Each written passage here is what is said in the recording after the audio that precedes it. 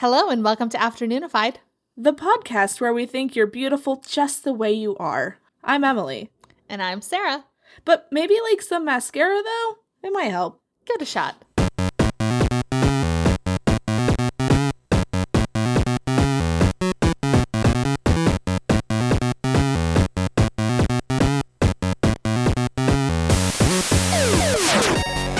Did we just neg our entire audience? Webster's Dictionary defines cosmetics as a product applied to the body, especially to the face, to improve its appearance.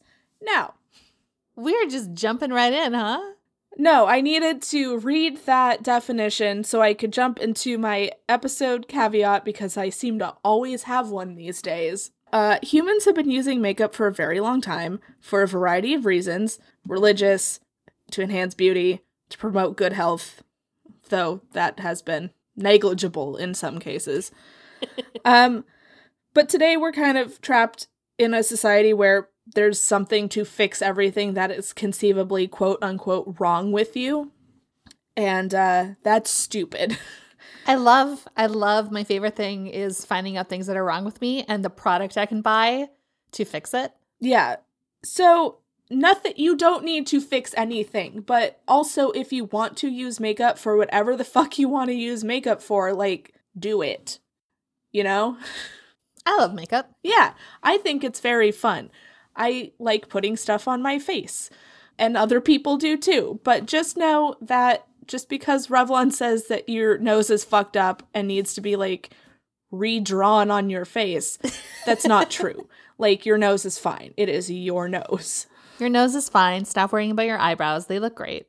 But if you want to fuck with your eyebrows, like, do it. I don't care. So that's kind of, I'm not promoting the use of makeup in the way that we have been promoting the use of makeup for thousands of years. Anyway. Oh, and like, if you're a boy and you want to wear makeup, obviously do that. Yes, do that. The history Have you seen Travis McElroy? That's exactly who I was going to reference right now, because I guess I should just get to my sources, because that is tangentially related. So my main sources were Face Paint by Lisa Eldridge, which is a real book. And it's super cool because she organizes it by color and the use of that color through history. I love that. So there's like a section on white, red, and black, and then more modernized history. It's a great book. That's so cool. I gotta look that up. And then The History of Makeup, an article on How Stuff Works by Molly Edmonds, A History of Cosmetics from Ancient Times, which is an article on cosmeticsinfo.org. I don't have an author for that. An article titled The Hottest Makeup Trends from Every Decade of the 20th Century by Jessica M. Thomas, which was on, I can't remember which site. And then the makeup episode of Schmanners. Oh, of course. Yeah, and that's, I mean, I had my whole, like, there's nothing wrong with you thing before, but also I realized how gendered makeup has been throughout, not even throughout, like, it became very gendered, and so when I reference, like, what men and women do and stuff, like, that's their phrasing, not mine, like, do what you want. Right. It's makeup one of those things, and maybe you're going to answer this, but like men would do it and then women picked up on it and they were like, I don't want to do this anymore because the ladies are into it. No, well, it depends on the society. Like, for the most part, as we get into modern society, it became more of a lady thing, but that has to do a lot, at least in like Western culture, specifically England and the United States, with some asshole named Beau Brummel, who was a dandy in the Victorian era, kind of. But he couldn't afford, like, the general, like, fancy shit that, like, men in France and stuff were wearing. And he was like, no, but real men don't wear makeup or jewelry. And that just kind of took off. Because he couldn't afford shit. So, of course. That all tracks. He's like the anti-David Bowie. But that's actually the only time I'm going to mention him in this episode. And say, live your life so no one will ever describe you as the anti-David Bowie. Make that your goal. That's something you never want to be. I'm also going to use the word cosmetics a lot because the word makeup didn't come into play until like the 20th century. Go figure. We're going to start in the BCs. Oh boy, we're really going back. Also, I mostly cover Europe I do mention some like Middle Eastern and Asian countries a little bit, but it's its own episode, especially Japan. Like, holy shit. Yeah. So cosmetic usage throughout history can be indicative of a civilization's concerns, such as protection from the sun, indication of class, conventions of beauty. It's primarily the last one that has been the driving force behind makeup for a while. Sounds about right. But like I said, we're going to start by going over a couple ancient cultures that started using cosmetics and then really like zero in on the European American timelines. So the first use of cosmetics is usually traced back to the ancient Egyptians, the innovators behind many things we know and love today. I was going to say, when I think ancient makeup, Egypt, top of mind. Best eye makeup. Easily. Yeah, many Egyptian tombs contain makeup containers and kits. Cleopatra used lipstick that got its hue from ground carmine beetles, which we still use today. Cool. Yeah, and it accounts for why a number of cosmetics can't be labeled as strictly vegan. Right. Which we'll also talk about a little bit later. Lots of dead bugs and fish? Yeah, ground up bugs and fish scales can give some red makeups their color, and it also gives some makeups their shine. But that can also be achieved using mica powder, which is just mineral. Right. So the lipstick Cleopatra used was red. It was red, yes. Okay. Not what I would picture from ground up beetles, but... Yeah, you know. Other women in the time period used clay mixed with water to color their lips, so like a nice terracotta lip stain. But most notable was the ancient Egyptians' use of kohl, Kohl. Both men and women would paint their face with kohl, which was a mixture of metal, lead, copper, ash, and burnt almonds. That all sounds fine. Put that on your face. They used it like an eyeliner, and also kind of in the way that like football players put shit under their eyes. Oh yeah, to reduce the glare coming off your cheekbones. Yeah, actually. The circles of kohl were meant to ward off the evil eye, endangered spirits, and were also used to deflect the desert sun, since black absorbs the light and makes it a little bit easier to see, which, like you said, is why football players use it. Yeah, I know a thing about football. Yeah, those sharp Egyptian cheekbones just, like, reflected the sun right into their eyes. More recently, scientists have determined that the kohl makeup may have helped Egyptians ward off infectious diseases, since the lead would kill off bacteria. And also poison your blood. Yeah, if the Egyptians had longer lifespans, the lead might have eventually killed them off as well, since lead is not good. No. I can't say I like it, but I very much enjoy that that's the lead didn't kill them because something else killed them first. Yeah, because ancient times killed them. Right. Because being alive in the BC times. You will find lead comes up a lot in this episode. Oh boy. Egyptian women also applied something called galena mesdemet, which was made of copper and lead ore, and malachite, which was a bright green paste of copper minerals, to their faces for color and definition. So they were basically using this lead metal makeup to contour and make their faces fancier. Because, like, ever since the beginning of time, like, humans have thought bright colors were cool and fun. Yeah. Who wouldn't want to, like, enhance and emphasize? Cosmetics were also used in ancient Persia and what is now modern-day Iran. Much like the Egyptians, they were very fond of kohl, since it was also very hot and sunny in that part of the world. After Persian tribes converted to Islam and conquered those areas, cosmetics became a little more restricted. But they were only restricted if the cosmetics were intended to disguise a real look in order to mislead or cause uncontrollable desire. Because if you see a lady with lipstick on, all bets are off. Yep. In Islamic law, despite these requirements, there is no absolute prohibition on wearing cosmetics. They just can't be made of substances that harm one's body.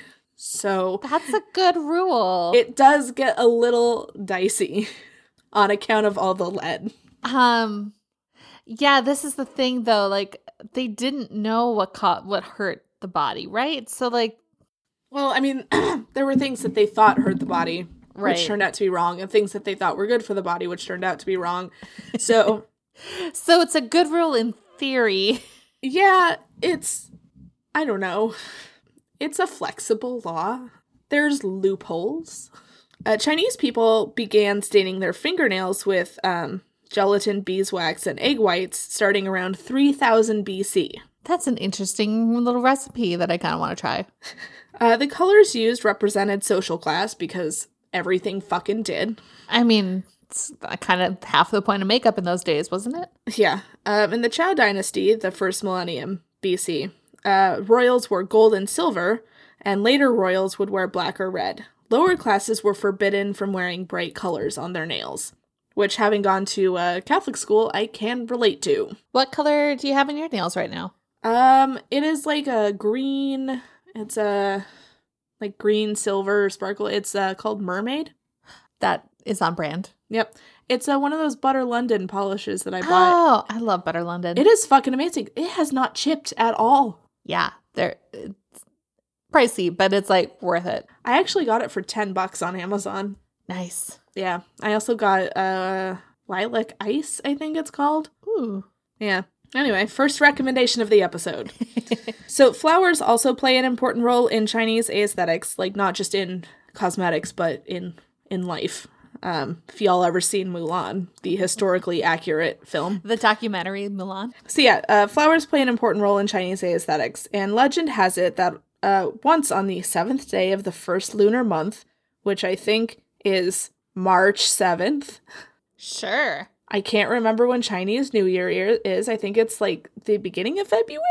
That sounds right. Anyway, Princess Xu Yang, daughter of Emperor Wu, of the time period that this story takes place in, which it didn't specify. Anyway, she was resting under the eaves of the palace near plum trees, and a plum blossom drifted down onto her face, leaving a floral imprint on her forehead that enhanced her beauty further. The court ladies were so impressed that they started decorating their own foreheads with a small, delicate plum blossom design, which you can see. I'm going to send you a link. Maybe it's just my basic-ass American research, but I feel like a lot of Chinese stuff is like unspecified time period stories. Obviously, that picture or a picture will be on the Instagram. For sure. So that was a trend in China. We should bring that back. The white ladies should bring that back? Yeah, no one would have a problem with that. No one! Women of royal families in Mongolia painted red spots on the center of their cheeks right under their eyes. And Wikipedia says it's a mystery why they did this, but my educated guess is that it plays the same role as blush does now, which it gives a youthful, healthy appearance. Also, like, maybe they just thought it looked cool. Yeah. You don't need a reason for everything. No, but you will find that a lot of makeup over at least until we hit, like, Elizabethan and Victorian times, because what the fuck, but a lot of it was making yourself look youthful and fertile, because that is a thing. That's important in olden times, and Definitely not not a now. concern now. Youth, a thing now? No. We like your ladies old and not presidents. Ugh. Cut that out. I don't want to think about it either. In Japan, geishas wore lipstick made of crushed safflower petals. They also painted their eyebrows and edges of their eyes, as well as the lips, with sticks of wax. The wax that they used was actually just a softer version of the same wax that sumo wrestlers used in their hair. Oh. Yeah. And then they put rice powder on their face and back to give them, like, a very pale look. And then used rouge to contour the eye sockets and define the nose. They then used black paint to color their teeth. Really? Yeah, as far as I could tell, because I did look into that a little, because I was like, excuse me. Things that were shiny and black were considered to be very beautiful in Japan. So, like, onyx and, like, that kind of thing. So, they're not wrong. Yeah. So they did it to their teeth. I feel like that would be an unpleasant mouthfeel. Yeah, I mean, I've used tooth wax before, like, as a like stage makeup, and it's not great. Must be distracting. Yeah, I mean, you kind of just have, like, a layer over, like, if you're trying to make your teeth look dirty, or if you're trying to make it look like a tooth is missing. Right. geishas would also sometimes use bird droppings to achieve a lighter skin color. Use what you got, I guess. That's not even the grossest thing we're going to talk about. Okay, so that's my kind of brief rundown of things in Asia and the Middle East. So I'm going to focus in on developments in Europe and eventually the US, because there are a lot of cultures and I needed to stick to one, and this seemed like the one that... I'm sorry. I expected you to cover the history of makeup for all cultures, in all countries, everywhere. I spent 2 pages on ancient Rome. We don't have the kind of time. So ancient Rome. It's a whole fucking thing. Because Rome is one of the first places in, like, the Western society that, like, had society. Like, they, you know, were advanced and organized. Right. Them in, like, Greece. And Greece kind of echoed them a little bit, but I couldn't find as much information as readily. So I'm going to get pretty in-depth on Rome. So cosmetics were a big deal for women, especially sex workers and the wealthy, which, you know, crossover you don't kind of expect. Yep. Some fashionable cosmetics, such as those imported from Germany, Gaul, and China, were so expensive that a law called the Lex Oppia tried to limit their use in 189 BCE. So you may be asking, what the fuck was the Lex Oppia? I'm glad you asked, fellow 99%ers. Emily, what the fuck's the Lex Oppia? The Lex Oppia was the first of a series of sumptuary laws, which were laws that tried to regulate consumption because of morality or an attempt to rein in wealth. And it restricted not only a woman's wealth, but also her displays of wealth. Specifically, it forbade any woman to possess more than half an ounce of gold, to wear a multicolored garment, particularly trimmed in purple, or to ride in an animal-drawn vehicle in the city or any town within a mile thereof, except in the case of public religious festivals. Did this apply just to women, or were these... Yes, don't worry, because there were some laws that applied to all of the rich people, but the Lex Oppia was specifically geared towards what women could and could not do to show their wealth. That's... Emily. I know. It's not great. Burn it down. Burn Rome down? Yes. We No, hired not live today. music. So, other laws that tried to keep people from waving their money around were the Lex Fania, a statute that limited dinner expenditure, the kind of food that could be offered, and the number of guests, while the Lex Didia was an application of the Lex Fania to the entire Italian peninsula that imposed sanctions on providers of, as well as guests at, illegal fancy dinners.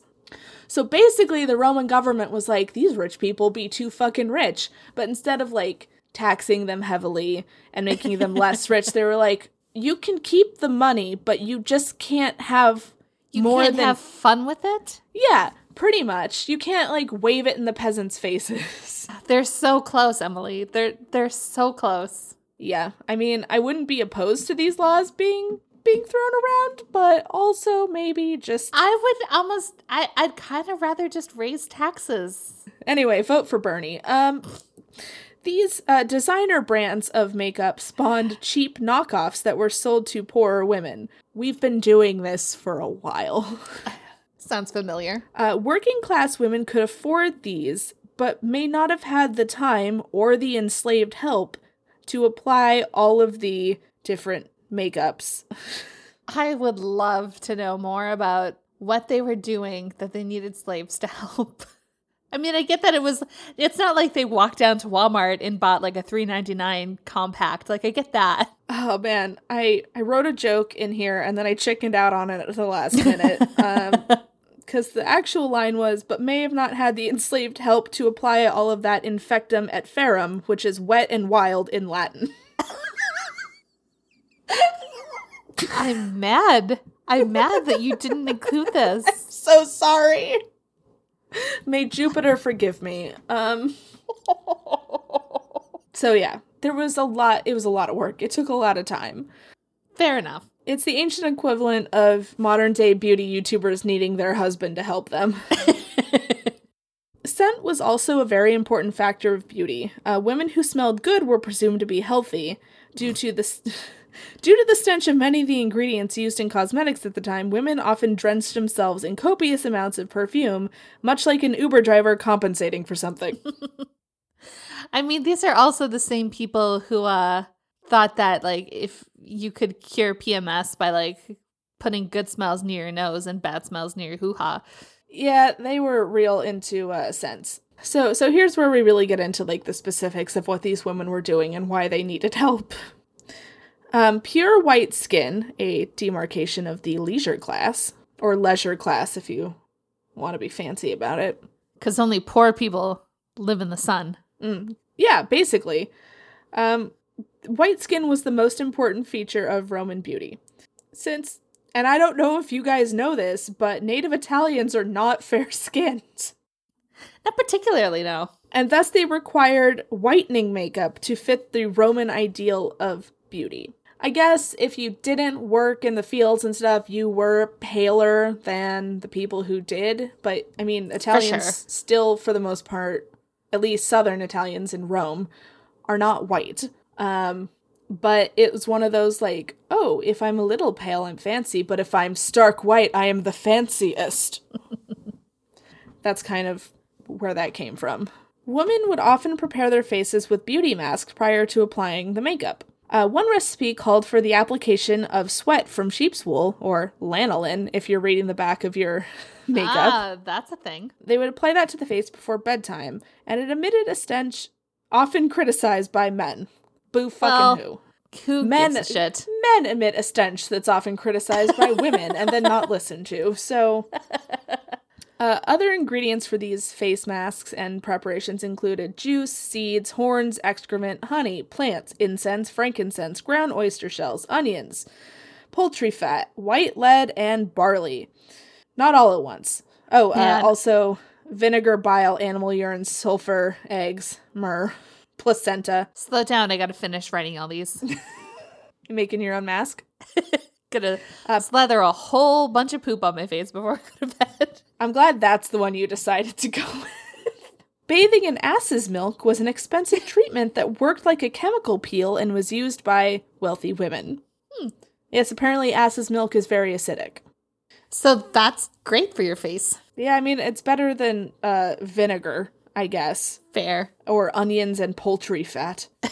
Or white lead, if we're being completely honest. I was going to say, none of those things sound great, but they all sound better than lead. Yeah.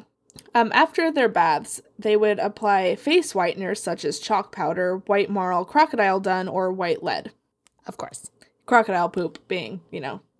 Is it white? Yeah. Really? I believe so. You didn't cover this in Sewer Pets. Why would I? I don't know. It's a fun piece of trivia. I am going to regret the, Yep, crocodile poop's white. That was a Google? Alligator poop also white. They eat their prey entirely and digest everything but the bones. So all they excrete are bones. Interesting. Okay. Anyway, that's a fun fact for you.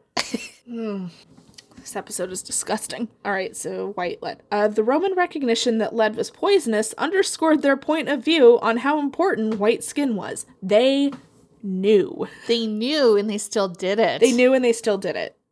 Wow. Other ingredients used in whiteners included beeswax, olive oil, rosewater, saffron, animal fat, tin, oxide, starch, arugula, cucumber, mushrooms, honey, rose leaves, poppies, myrrh, frankincense, almond oil, rosewater, lily root, water, parsnips, and eggs. Sounds like a great salad. Yeah, I mean, to be fair, the first things I listed are still good for your skin. Yeah. I mean, I use rosewater and sometimes almond oil, and I think my face wash has, like, mushroom in it.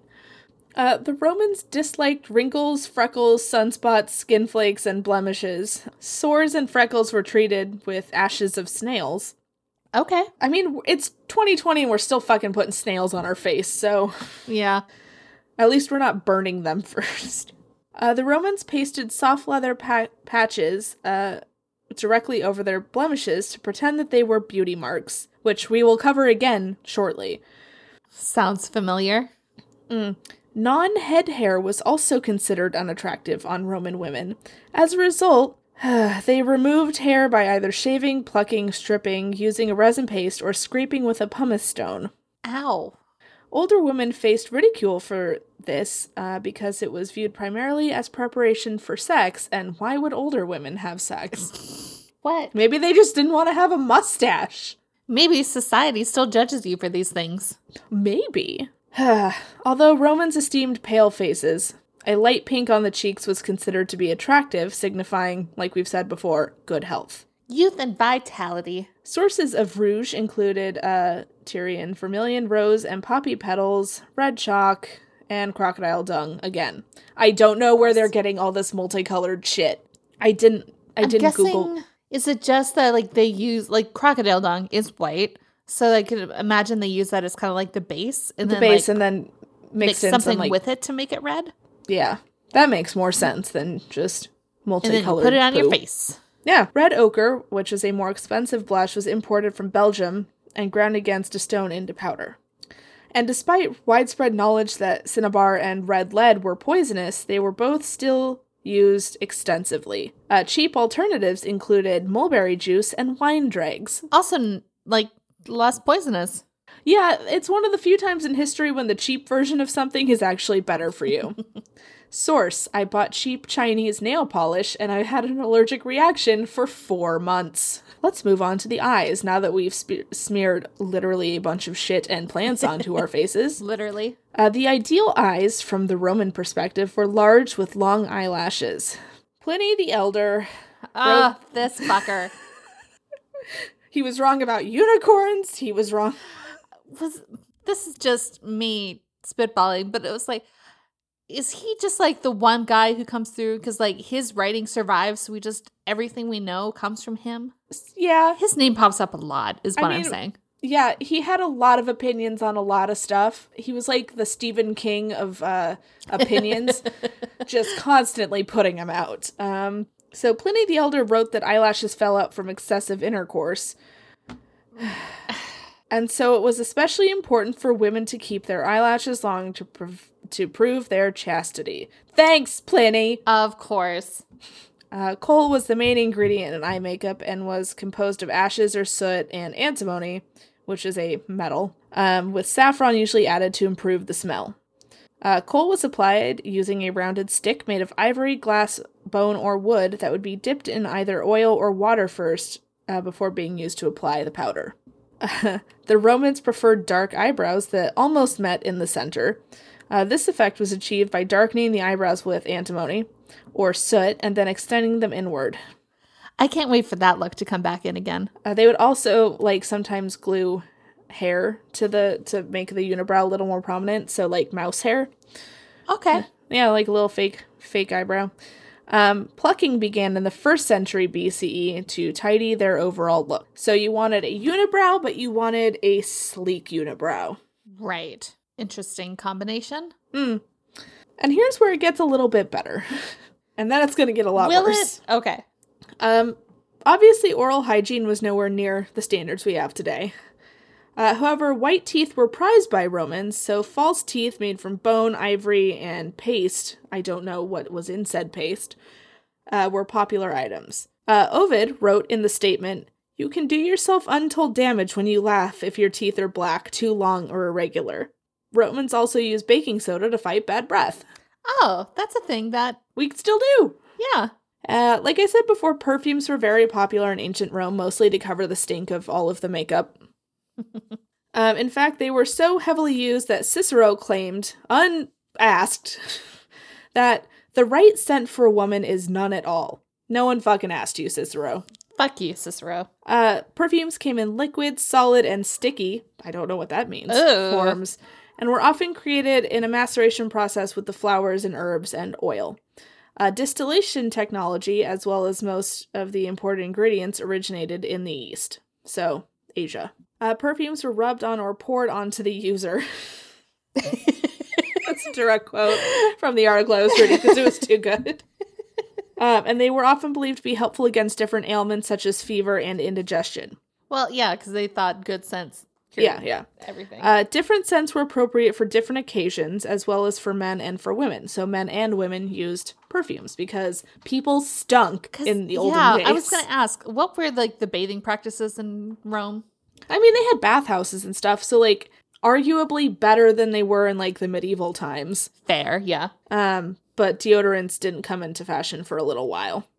So in addition to personally used, perfumes were also used in food and to freshen the household. Well, we use the freshen the household, but food? I mean, things with like, we put rose and lavender in food.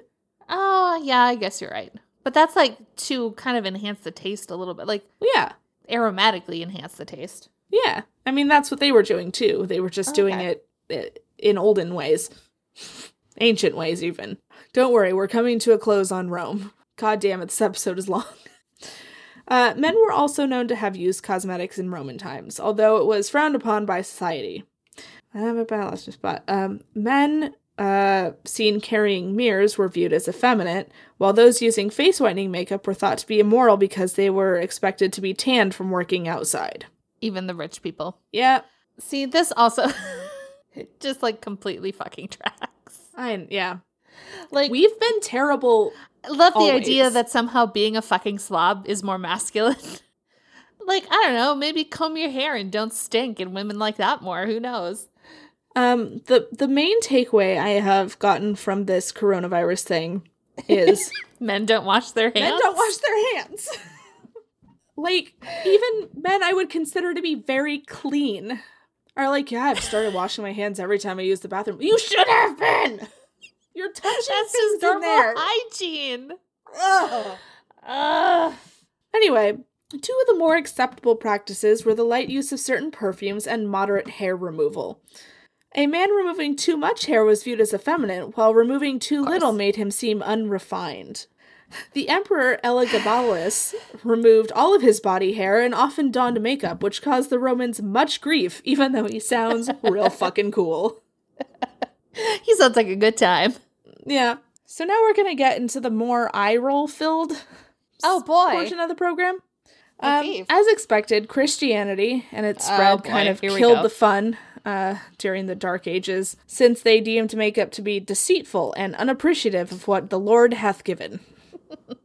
Idealized images of women, created by male artists, in paintings, frescoes, and sculptures tell us a huge amount about the period's beauty ideals, which means like women in European paintings from, the time period, like the Dark Middle Ages through pretty much all the time, like starting there, Yeah. Women in European paintings from these time periods were voluptuous with ivory skin, often offset by deep red lips and flushed cheeks, which in reality would have had to have been created by the use of cosmetics because no one looks like that. Your face doesn't naturally just do that. Yeah. Yet the obvious application of face paint was considered to be dishonest. This is 100% those guys today that said, I like girls wear like a natural look. I don't like when they wear too much makeup and they're like, I literally spent a half an hour trying to look like I didn't wear makeup. Yeah, and they'll like post a picture of Taylor Swift who's obviously wearing makeup and she looks great, but it's like, oh, so you just mean she's not wearing eyeliner and doesn't have lipstick on. Right. Or red lipstick. Yeah, and that I don't know if there's any good takeaway from this episode and all our episodes is that men are the worst. Garbage. Until the end of the 19th century, pale skin was very in. It feels very popular just in general. Yeah, well, and again, the lower classes had to be outside in agricultural jobs, and typically light-colored European skin was tanned. So the higher a person was in status, the more time they had to not be outside, which kept their skin pale. Right. Now that I think of it, that kind of tracks, maybe you'll get into this, but like with modern days, it's kind of more popular to be tan, and I think it's because it's switched now where it's like, if you're poor, you're probably working inside, like you don't work in the fields anymore. Actually, a very famous person is responsible for the popularity of the tan. Are we going to learn who? Yes. Okay. I'll keep my mouth shut. So it kept, if you didn't have to go outside and work the fields, you were pale. Thus, the highest class of European society were the most pale, and European men and women attempted to lighten their skin directly or used white powder to make them look more aristocratic. It's been happening for a long time. Yeah. As well as lead, arsenic and mercury and raw egg whites were employed to prime the skin. That's great. That's cool. Topped with whitening paste to create a lacquer effect foundation. Shiny. Let's bring that back in. Not like the actual materials, but that look in. The lacquer look. Yeah. Your face should look like a porcelain doll. Although physicians cautioned women on the danger of some of the ingredients, and the Church of England considered cosmetics to be the work of the devil, women continued... didn't the early church believe to be the work of the devil? Men. Men, mostly. Sorry, it was just a little too real. The church, considered them to be work of the devil. Women continued to aspire to the virginal white look, applying a substance called Venetian ceruse as a foundation to the face. Ceruse, or white lead, was made of lead and vinegar, which was naturally apparently a pretty good drying agent and was used by surgeons to, quote, dry up moist sores. I mean, you put this on your face and it makes you pale, but it also makes your skin worse. I guess it would it guard from infection, like taking the moisture away from something? I mean, it's still not great. Like, I'm not saying it would actually help, but like I can see how, like... I think in this case, because you're getting the lead poisoning, and you're drying out the protective layer on top of your insides, and that could cause them to crack and form like fissures. That infection that was everywhere during the Elizabethan era. It just gives it more of an in. So you're putting it on, you're fucking your skin up, you're putting more of it on to cover the fact that you fucked your skin up, and then it's just lead on lead on lead, and mercury in there too. And arsenic. Until you finally lose your fucking mind. And all your skin hair. falls off. There may have also been other side effects, like I just alluded to. The fashion for high foreheads around this time could have been due to the fact that lead paint caused hair loss and bald patches. So you kind of didn't have a choice. Women may have been forced to shave or pluck the remaining unsightly patches, with the result their hairline gradually moved further and further backward. Elizabeth I of England, with her white face, large forehead, and red lips, is representative of this look, which was popular for centuries. Yep. Well, it's cool when the queen does it. If I did it... You'd look fucking insane. This look was called the Mask of Youth, and it is the only thing that can make Margot Robbie's face look anything less than perfect. She was in that movie, Mary, Queen of Scots. Oh, I've seen it, yeah. I have not, but I hear it's very accurate in terms of, like, how fucked up her face was. Oh, yeah. Yeah. And that goes back to, like, you put the lead paint on and then it fucks up your skin and you put more and more on. That's what happened to Elizabeth. Yeah. I think she also got, like, smallpox or something. Yeah, she had smallpox and it, like, fucked the face up. So she started with thick layers. Had to really cover it, yeah. Yeah. And it didn't help. No, it doesn't. Long term, not a great solution. It's kind of like, if you're using, like, cheap makeup to cover your acne, there's a lot of oil in cheap makeup, which then causes your skin to break out more, so you use more makeup, and we're still doing it just without the lead. Yeah. Despite numerous drawbacks, by 1685, most aristocratic European women and men were layering on the white face paint, as you've seen in Marie Antoinette. Mm-hmm. Great movie. Except they made them look hot, like, otherwise icky. No. It's definitely... Marie Antoinette's a very candy-coated, literally, view of 17th century France, 18th century France, sorry. Yeah, and I mean, you can understand why the peasants hated them. Oh yeah. In Europe, the mid-18th century was also renowned for being a time when rouge overload was common. The beauty ideal suggested by portraits at the time was that pale skin with rose-flushed cheeks and dark, defined brows were popular. The flamboyant manner in which rouge was worn was so very apparent that there's no way it could have been intended to look natural. I believe the style at the time, especially like during pre-French Revolution, was inverted triangles of rouge. Oh, so, yeah, I think I've seen that. It's almost like clown makeup. Almost. And this was especially true in France, which was now the focal point of fashion and the center from which Europe took most of its aesthetics. Okay. Except for England, they were doing their own fucking thing. Well, yeah. We'll talk about that in a minute. minute. Follow the French. So yeah, painting your face was very much a part of life at court. So while the French were very Catholic, like French royalty was also like all about being like garish and stuff, which was refreshing. But it was also that like, oh, look how much money I have. As you do. Yeah. Getting dressed and putting makeup on was done in front of an audience, if you were an aristocratic woman. Although there was some strong element of performance involved in the ritual, with most of the work being done beforehand and without court onlookers. So you did prep work, and then you did your fancy shit in front of people. Because God forbid they, see your real face. Well, and it is a lot like that scene in Marie Antoinette where she was trying to get ready, and then like people kept coming in, and they'd have to do the whole greeting thing. And all of that, like, that actually happened. Like, yeah, there's a hierarchy to, like, who gets the privilege of doing this if you're the most important person in the room. And you have to greet them all properly, and you have to pause to do that. So it could take hours to do your hair, makeup, and get dressed. People just did not have enough to do. No, they didn't. That's the whole thing. You had too much free time. Because you're getting up, like, when the sun comes up. So it's, like, 6 o'clock in the morning. You spend 4 hours getting ready. You have a breakfast that takes, like, 3 hours. And then you just, like, hang out. And then you have a party. And then you go to bed. Yeah. They were doing a lot in France. Some might say they were doing the most. So, yeah, putting makeup on was, like, a big production.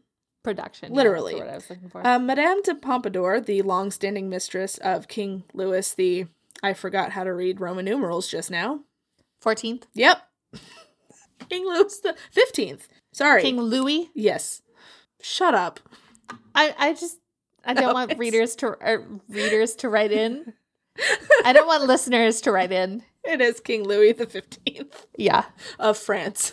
Anyway, this lady, Madame de Pompadour, was famously portrayed with noticeably rouged cheeks, and she became so associated with the color that the public deemed that shade to be Pompadour pink.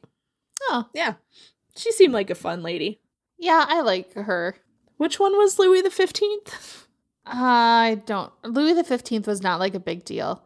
Louis the 14th was the Sun King, and then Louis the 16th was the one that got his head chopped off. So Louis the 15th was Rip Torn. Maybe. I don't think they're necessarily all Louis all the way down. I think there might have been I only know about the 14th and the 16th and don't give a shit.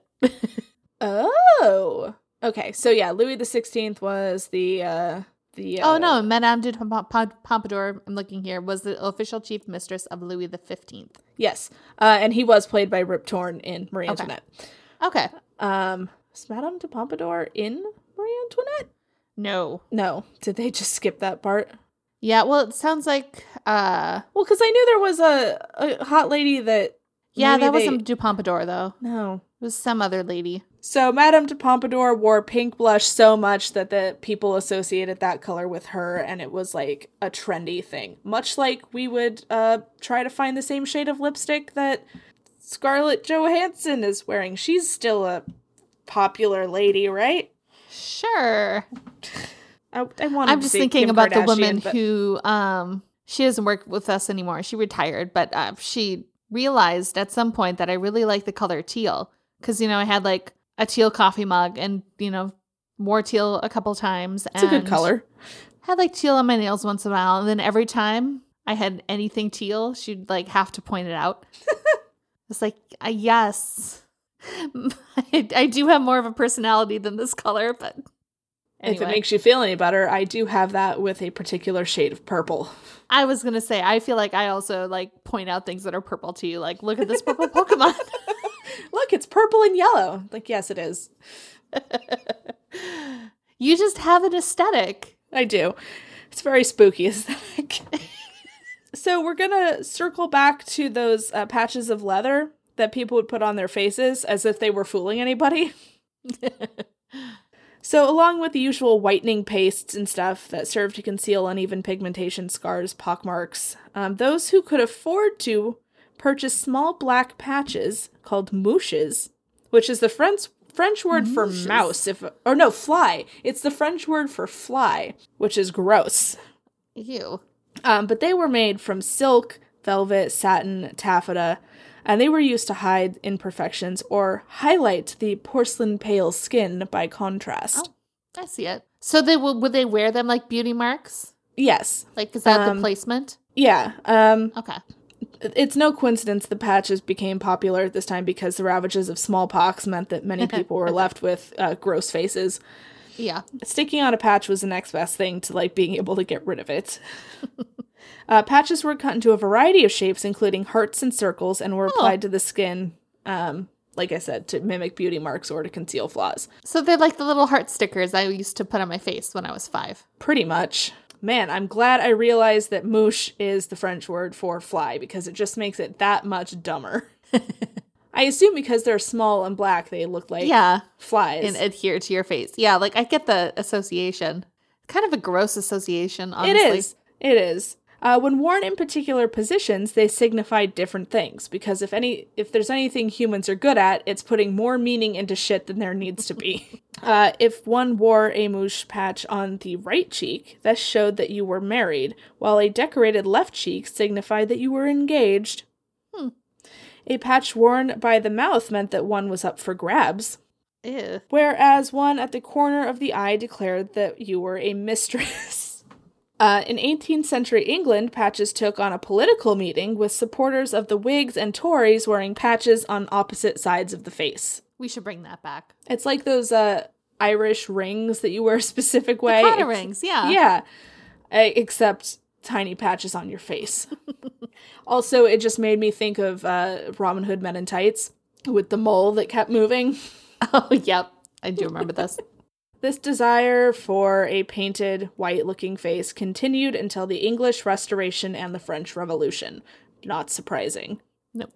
After which makeup was toned down, yet pale skin, as usual, continued to be in fashion because of class and wealth. We could not let it go. You mean class and wealth? We had trouble letting this go? I know, it's so weird because we are all equals now. Totally have gotten past this, so it's just really tough to imagine. So, chaste, respectable women were expected to protect their fine skin from the sun's rays with parasols. Exercise was frowned upon and seen as too much exertion for, quote, delicate ladies. Yeah, English Restoration period was garbage. We knew this. If I'm not mistaken, timeline-wise, this is going to be mid-1700s, early 1800s. Sure. When was the revolution? The American or French? 1848? No. No. 1789, sorry. Yeah. There was another French Revolution in 1848. Yes. We don't talk about that one as much. It's less fun. Fewer beheadings. So yeah, we're talking like late 1700s, early 1800s, right, when this delicate ladies thing kind of took hold in England. It was a faux pas to appear to be wearing any makeup, so the more garish and poisonous skin whiteners were less popular, as they looked too obvious on the skin. But not because they were killing people. Just because we decided it wasn't cool anymore. Yeah, like vaping. The declaration... I'm sorry, vaping's super cool. Speaking of things that are righteous and white. The declaration of England's Queen Victoria that makeup was vulgar meant that a pale, virtuous look was now preferred. So, still needed to wear makeup, just different kind. Yeah. This is really the beginning of the no makeup look. Yep. The resulting backlash against painted faces meant that women who wanted to create a rosy glow could either resort to pinching their cheeks and biting their lips to encourage a natural flush and also damage your goddamn blood vessels. Or try some covert shit like using berries to stain their cheeks, or wetting expensive tissue paper and then using the dye to stain their lips. Which you can do. Yeah. Huh. Don't, please, because you don't know where that dye has been or what it's made from. Definitely came from a chemical factory somewhere. That's fine. Yeah. White, pale, unmade-up skin and luxuriant hair were considered ladylike. And obvious rouging was seen as belonging to the realms of the theater or signifying a woman that was low morals. or that had low morals. At the same time, by the 1850s, the production of cosmetics had become a national industry with its center in Paris because the French don't give a fuck. Oh. And it was the puritanical Brits and Americans who thought makeup was rude. Yeah, that sounds right. Because the British were all about not being rude. To achieve a more natural look, white zinc oxide powder, which is the stuff that lifeguards put on their noses, was used as it gave the necessary whiteness but looked more natural. Lavender and blue tinted face powders were also popular for evening use because they gave the face an incandescent paleness and counteracted the yellow glow of candlelight and lamps. Huh. That's smart. Yeah. I mean, you can still use lavender kind of tinted powders and color correcting like creams to cancel out kind of yellow like dullness in your skin. It's just basic color wheel stuff. It is, yeah. We were starting to get it. Although I have to say that the warm light of candlelight can sometimes make you look a little bit better. Mm-hmm. And this is where it gets weird again. The prevalence of tuberculosis during this time period. Oh, dear. And its hold on the imagination of writers and artists who were men led to the reverence for, quote, consumptive beauty. Right. I have heard about this. As women sought to appear to have perfect white skin while using less makeup, skin lightening and skincare and ingestibles became popular. Lotions containing hydrochloric acid or muriatic acid, aka something they used to preserve corpses. And cool. I'm pretty sure that Jeffrey Dahmer tried to inject in his victim's brain more than once. Ammonium, hydrogen peroxide, arsenic, and mercury compounds were all the rage for their freckle and pigmentation fading properties. So basically, the look these women were told they needed to have was very, very pale, red cheeks because tuberculosis causes you to cough, which causes the blood vessels in your face to burst, giving you very red cheeks. It's sexy to look like you're dying, Emily. And red lips because, you're hacking up blood. Blood. Yeah. That was the look. Jesus Christ. Yes. A famous beauty of the time, Lola Montez, who was born in 1821 in Ireland as Marie Dolores Eliza Rosanna Gilbert. Wow, that's super Irish. Countess of Lansfeld, began a personal crusade to steer women away from artificial cosmetics. So, insane, culturally appropriating poisonous? Name. Yeah. But she was like, hey, stop putting lead on your skin. Good for her. In her book, The Arts of Beauty, which was published not long before her death at age 40, Montez shared tips and tricks along with recipes gathered from across Europe, many of which promoted the virtues of skin whitening. So, close, not quite there. She had better intentions than... Yeah. Accredited to the court of Spain, a recipe promised a polished whiteness to the neck and arms. And that recipe was to infuse wheat bran, well sifted, for 4 hours in white vinegar, add it to 5 yolks of egg and 2 grains of ambergris, and distill the whole thing. Sounds like a lot of work, but at least it isn't lead. And they were just making their own serums. Yeah. If you're going to be putting any acid on your face, vinegar, it's arguably better than acid. Actual acid. Well, especially it's not just pure vinegar. You're including it with other things. Yeah. Montez was one of many women in the early Victorian era who crusaded for the moderate use of makeup and to end, quote, artifice in beauty. But it didn't last. Even before Queen Victoria's death, the use of skin whiteners and other cosmetics such as rouge were becoming popular among the women of all classes. On the positive side, less harmful products for achieving fair skin were discovered, and the rise of women's journals meant that women could share these findings and became much more savvy and informed about potentially harmful whiteners like arsenic and lead. Good. French chalk and powder of magnesia achieved a more natural finish and were unlikely to poison the wearer. By the end of the century, cosmetics manufacturing was beginning to be a big business, and attitudes were changing quickly. So, well into the 1900s, white lead-based powders were sold all over Western Europe and the United States still. It only took us 4 millennia. We were still doing it into the 1900s, so it was like 1930 before we finally Right. phased it all out. But we found things that were much cheaper and much better. So, Which I'm guessing, like, if we hadn't, we probably still would be using. But probably. it's not like we would have smartened up and said, oh, maybe we should just not do this anymore. It's like, no, we found a better substitute for it, so we can do this now. So around 1910, makeup became fashionable in the United States and Europe. Colored makeup was introduced in Paris upon the arrival of the Russian ballet in 1910, where ochres and crimsons were the most typical shades. So reds, yellows, kind of like more naturally occurring colors. Yeah. The Daily Mirror Beauty book showed that cosmetics were now acceptable for the literate classes to wear. Everybody can do it. Progress. Equality. With that being said, men often saw rouge as a mark of sex and sin, and rouging was considered an admission of ugliness. Just wait. In 1915, a Kansas legislature proposed to make it a misdemeanor for women under the age of 40 to wear cosmetics, quote, for the purposes of creating a false impression. Are you Leave it to fucking fucking kidding me? Kansas to legislate what age you can start wearing makeup. Oh my god. And of course, you have to wait until, like, you're after, like, Oh, sorry, 40 by that time. not the age of 40, the age of 44. 44. I don't know if you're running president, and that makes it okay. Jesus.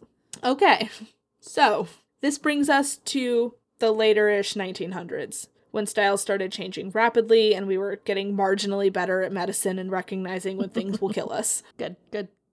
This is also about when all of those Beauty Through the Ages YouTube videos begin, so I'm going to close out our history portion with kind of a blurb on each decade and like what was super popular then without going like as ancient Italy deep into Yeah, when trends start changing, like, within years and not, like, centuries, it's... Yeah. So basically I'm going to present to you a timeline. Cool. We are almost done. Way to go, everybody. So the 1920s. The flapper look came into fashion for the first time, and with it, increased cosmetics use. So dark eyeshadows and liners, red lipstick, red nail polish, and the suntan, which was popularized by an accidentally sunburned Coco Chanel. Ah. She came back from the French Riviera with a sunburn. It started to fade. It looked nice. People saw it and were like, oh, damn. And that's how we got the suntan.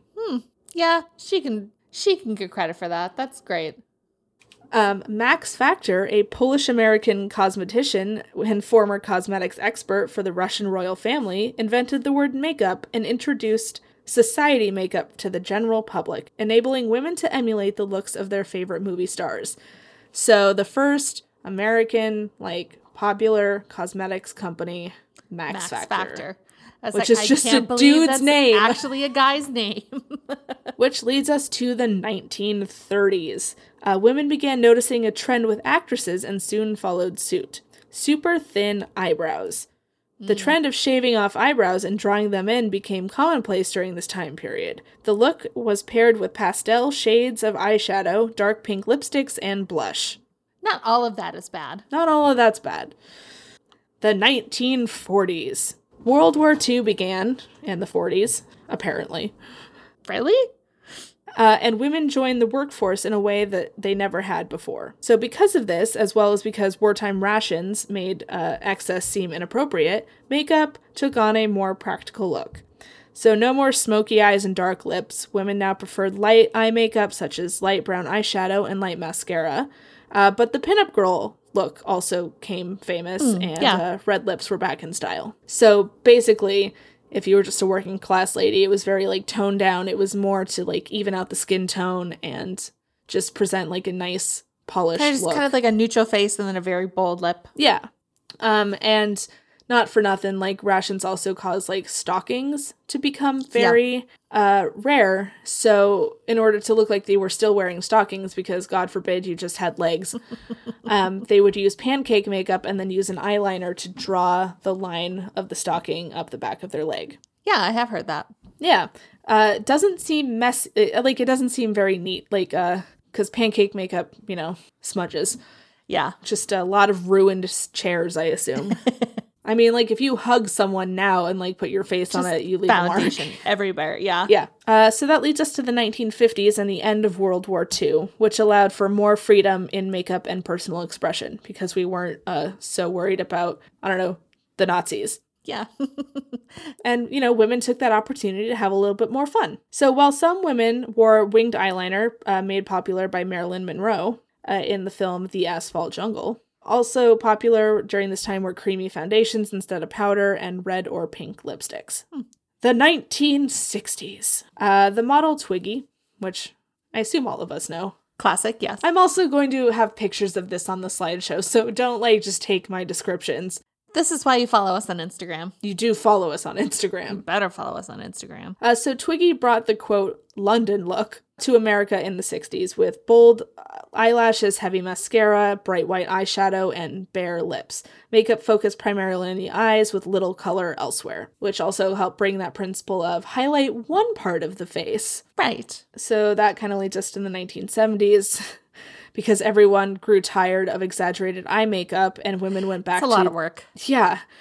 Women went back to a more natural look. In fact, it was not at all uncommon for women to skip eyeshadow altogether in the 70s, although mascara was still big during this time period, just not literally as big as it was in the 60s. Light eyeshadow and blush were popular, and giving a light sheer look was very much in style. You know, because the 70s, like, you know, Yeah. I mean, I associate, like the 60s are kind of modish and like really dramatic makeup. And then I pictured like the 70s, a little more hippie, a little less like just a little more casual. yeah. But that leads us to the 80s. The The 80s were a very fun time for experimenting with makeup. So God. disco was still a thing, and women would go full glam with exaggerated tones and colors to capture their looks in saturated photos. Bright blush, eyeshadows, lipsticks, they were worn by male and female rock stars and performers alike. God Thanks, bless 'em. David Bowie. Yeah, that glam rock look really took off, and like men started dipping back into like eye makeup. Actually, mostly just eye makeup. Like if you look at historically, like lipstick has never really been. Yeah, that's a good point. Yeah, it's mostly just been the eyes. Which, to be fair, lipstick is kind of a pain in the ass, even if it is my personal favorite product. I honestly don't bother with makeup I bother with makeup. I love makeup. With lipstick primarily just because like the first thing I do in the morning is I make myself a thermos of coffee, and if I'm wearing lipstick, it's gone by like 10 a.m. And I'm too lazy to bring it with me and reapply. I carry 12 lipsticks in my purse. Damn, that's more lipsticks than I own. Like I said, it's my favorite thing. And a lot of them are like sheers and stuff, but I don't eat or drink coffee until I get to work. So then I do that, and then I like can put lipstick on, and then it's good until lunch. So, well, you gotta look nice for the bus. No, it's full of heathens. Monsters and heathens, Sarah. So yeah, the 80s were like when we all said fuck it, and Madonna brought the clubbing look with neon eyeshadow and lipsticks and all of that shit in. Great. It was wild times. I know the people who actually lived through the 80s said the 80s were trash, but the 80s seem kind of fun. There were some very good looks, even if everyone was doing cocaine and being low-key racist. So that leads us to the 90s, arguably one of the greatest times in makeup history. I mean, obviously. I have a picture of me circa 1998. May have been like 5th or 6th grade. I'd just gotten my first flute to play in band. Fuck? There's a picture of me sitting at the piano bench playing my flute. And I was such a tomboy. So I was like, it's like a flannel shirt basically. And then I have blue eyeshadow from like right up all the way to my eyebrows. And it's a great look, honestly. Well, contrary to the look that you've just described, following the 80s when everything was bright and neon, the 90s took a different approach. Foundation and neutral eyeshadows and blushes became trendy. Light mascara and subtle colors were key, and women began wearing nude shades of lipstick along with lip liner in pink and brown tones. I will say, I remember one of the lip liner. worst things to come out of the 90s was brown lip liner and nude lipstick. Ugh. It's horrid. Yeah. It was fun while it lasted, but not a good look. And that's where the article I was getting these descriptions cuts off. So I added my own commentary on the 2000s. I was going to say, because who gives a shit after 1999? I think we all remember the tiny eyebrows and metallic eyeshadow and frosted lipstick from the early 2000s. Oh my God. Yep. That was junior high. That was prime. I'm sorry everyone ruined their eyebrows so hardcore. See, luckily, this is what I'm fortunate. Like, I have very light and very thin eyebrows naturally. Like, I've never had to pluck or anything. So that's been nice. I just have eyebrows. Like, I didn't pluck them particularly. But now they're, like, not bushy enough to be, like, in style. Luckily, in the early 2000s, back when Gwen Stefani convinced everybody to ruin their fucking eyebrows, I was still too young to do that. Nice. Good work. Yeah. So when I was in, high school, starting in, like, 2005, we were starting to, go back to normal fucking eyebrows. And actually, I don't think I started like filling my eyebrows in until college. Yeah, I honestly didn't pay any attention to my eyebrows at all until you convinced me to buy Boy Brow from Glossier. And is it not amazing? I love it. It's so good. We'll get to that in just a second. And the longest non-Shane or Avalon featuring episode we've ever done. And of course, it's about makeup. Yeah, it was a long drive to get there, but now you know how we got here, makeup-wise. Not a lot has changed, like, in terms of what we want for looks. I mean, no one's doing anything real crazy like adding leather patches to their face anymore. But, I mean, generally, it's you make your skin look nice, and then you do something to make your eyes stand out, and then you put on some lipstick and some blush. I mean, I think it was Jeremy Renner on an Ellen, because Jeremy Renner used to be a makeup artist. He said, brows, lips, and cheeks frame the face. Like, that's where you start. Good advice, Jeremy Renner. Like I said, he used to be a makeup artist.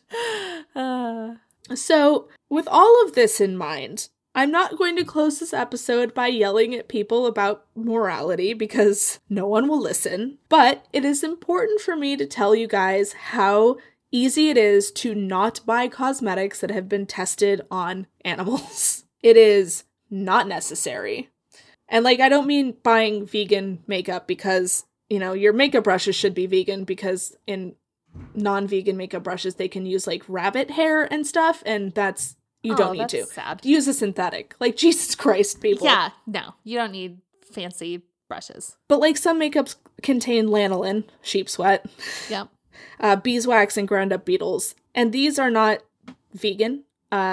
But please keep in mind that beekeepers and the beeswax trade are keeping bees alive. So there's that. But there's literally no reason that your makeup needs to be tested on animals, clearly. No. And there are a lot of affordable brands that do not test on animals, like the aforementioned Wet n Wild. And, really? Huh. Yeah, Wet n Wild is 100% cruelty-free. Good for them. But if a brand sells their products in China, they are legally required in China to test on animals because of some bullshit regulation that... Yeah. So anyway, do a little bit of research. Be responsible. A bunny does not need to see if your lipstick is going to be poisonous or not. I mean, theoretically, your lipstick should be made with stuff that is not poisonous to begin with. I would hope so. And also, I'd like to make a recommendation to do a little bit of extra research and try supporting brands that are owned and operated by people of color. Mm-hmm. They've had kind of a hard time in the beauty industry, but there are a lot of brands like Beauty Bakery is really nice. Super choice eyeshadow palette that I got from them. And obviously, Fenty. Oh, yeah. Rihanna knows her shit. Yes, so that leads us to the very end of this episode where we are going to make some recommendations if you want nice makeup. So you were talking about Boy Brow, Sarah. Boy Brow from is it Glossier? Glossier. Okay, yeah. Love it. Or Glossier if you're from the Midwest or the South. I mean, is it LaCroix or LaCroix? And it's LaCroix. Yeah. And it's Glossier because it's a white lady from Sometimes you gotta say Los it the Angeles. fancy way. Sometimes you take it you'd say it the Americanized way. I like them. I've been using Bare Minerals foundation forever. I found that oh shit, I also forgot to mention, if you are like, even if you don't support well, you should, but brands that are owned by people of color, brands that offer a wide range of shades in like their foundations and concealers. Yeah, because it's not like there's only 5 shades of everyone deserves skin, the right and to four find. of them are white. Yeah. So that's something to keep in mind when you're buying stuff. But Glacier has been, I use a lot of their stuff. Yeah, I think I tried a bunch, just like, I think their Black Friday sale I finally dove in. Other than their eyeliner, which I wasn't impressed with, the rest has been very good. I really like their, like, I forget what they're called. They're like the eyeshadow creams. But they come in like little test tubes. I can't remember what they're called. I don't remember like what the brand name is now. But those are nice. Yeah. I use Boy every day. Simple. Cloud Paint I use every day. It's their blush. It's like a gel. Ooh. I also use their serum because I'm garbage who falls for anything. And their mascara. Yeah, I do like their mascara a lot. Yeah, it doesn't stick. Because I used to have a problem with my eyelash sticking to my eyelid. Yeah. Just because of the way my eyelashes are shaped, and it doesn't do that, so I don't have just one eye that's like stuck open all the time. Tarte is also really good, but my big recommendation is actually the Beauty Bakery Proof in the Pudding eyeshadow palette. Is that a palette? Yeah. It's just shades of like browns and golds and stuff. And nice, which is all I wear. Yeah, it's really nice neutrals. But like I said, it is a Black-owned business, and they do a lot of like highlighters and like contouring stuff that is made for darker skin tones, which is really cool because like I personally don't know because I'm the palest person alive. But I hear it is very difficult to find like contouring powder that works for darker skin. Right. That, yeah, of course. Anyway, so that is as much as I can tell you about makeup. We've been talking for an hour and a half, probably like 45 minutes that's going to get cut. But all the parts where we sounded dumb and didn't know who any of the French kings were. Oh, God. Just wait for the French aristocracy episode. Oh, God, no. You go right ahead. Not going to do a Marie Antoinette episode yet. If you have recommendations for us, or actually don't tell me if I pronounced anything wrong. I almost definitely did. Yeah. We are on Twitter at Afternoonified, Instagram at Afternoonified, where there will be pictures of a lot of this. Follow the Instagram. I work very hard on it. She does. Sarah does so much good work on the Instagram, and I'm not just saying that because the graphic for the teaser today was Emily-centered. We are also on Facebook at facebook.com/getafternoonified, but that's pretty much just reposts from the Instagram. Yeah. We also have a website, getafternoonified.com, where you can listen to old episodes, you can donate, you can give us money. Yeah, and if you don't want to just give us money, you can also buy some merch, which is very good merch. And rate, review, subscribe, all of that fun stuff. And just do what you want makeup-wise. We don't give a shit. You do you. Do what's fun. Just don't put lead on your face. No. All right. Don't do lead. Goodbye. Goodbye. We love you.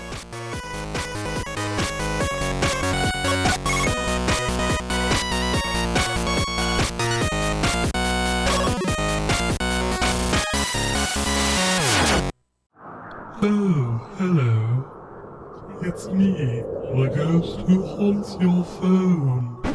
Just kidding, it's actually me, Avalon, the host of Boo Ha Ha, which is a thing that I do, a podcast, if you will, that happens some weeks, not all. Don't wait up, it's fine, we'll call you. Shut up. Anyway, it's about ghosts and tangents, mostly tangents if I'm being entirely honest. So join me each and every week-ish as I gather the funniest people I know to a campfire that I build in my living room and then regale them with spooky tales of boogans and googas. Oh, also, it's a comedy podcast, if that wasn't clear from the vibe, you know. For more podcasts like the one you just listened to, go to SoBelowMedia.com. This is As Above, So Below.